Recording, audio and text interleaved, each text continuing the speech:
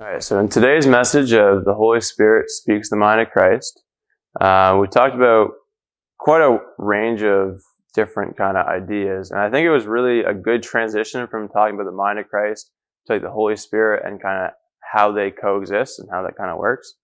And so I'm going to kind of take parts of the message and kind of put it in a different order to just kind of show what that kind of means. So starting off in John chapter 15, verse 18, we touched on this. It says, if the world hates you, remember that it hated me first. These are like very strong words. Like, the world would love you as one of its own if you had belonged to it, but you are no longer part of the world. I chose you to come out of the world, so it hates you. So that right there, I mean, we're basically called to be hated by the world, is kind of what that's saying. And then further on in verse 26, Jesus says, but I will send you the advocate, speaking about the Holy Spirit. And he continues on, the Spirit of truth. He will come to you from the Father and will testify all about me. And then, so now we can kind of see that, so we've been called to be hated, and then now we have this advocate, or some people say the helper. And so now what's the job of the helper? So then in chapter 16, down to verse 12, it says, there is so much more that I want to tell you, but can't bear it now. When the Spirit of truth comes, he will guide you into all truth. He will not speak on his own, but he will tell you what he has heard. And so that right there is just saying that, you know, and we talk about in the mind of Christ. The mind of Christ is that position where you have the clear head, you can understand what God's telling you, and so essentially you can hear God's voice, and God's voice is truth. And this is saying that the Spirit of truth will lead you into truth. So it's all kind of connecting here.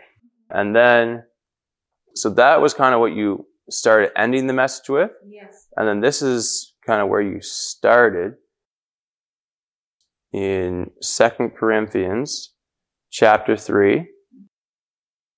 It goes on to say, are we beginning to praise ourselves again? Are we like others who need to bring you letters of recommendation or ask you to write such letters on our behalf? And it goes on, surely not. So we understand that we are capable of having the mind of Christ. We're capable of having the Holy Spirit. And these are all these kind of accolades, so to speak, that you could say like, oh, you know, I've gained this level in my Christianity, or I've gone that far. But Paul is saying like, that's nothing to be boastful about.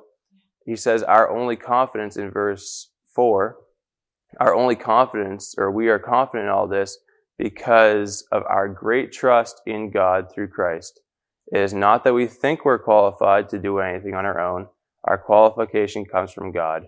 And then way farther down in verse 18, it says, so all of us who have had the veil removed, or you've become born again, can see and reflect the glory of the Lord, and the Lord, who is the Spirit, makes us more and more like him, and we are changed into his glorious image. Wow. So that right there, I mean, it just keeps bringing into this idea of be strong in the mind of Christ, and then understand that the Holy Spirit is to help us, and those two things come together and lead us into truth, lead us into the proper steps. And in triumph. Yeah, and in triumph. You also spoke on that, how, you know, we're called to live a life of triumph, and these are all the building blocks towards that. That's right.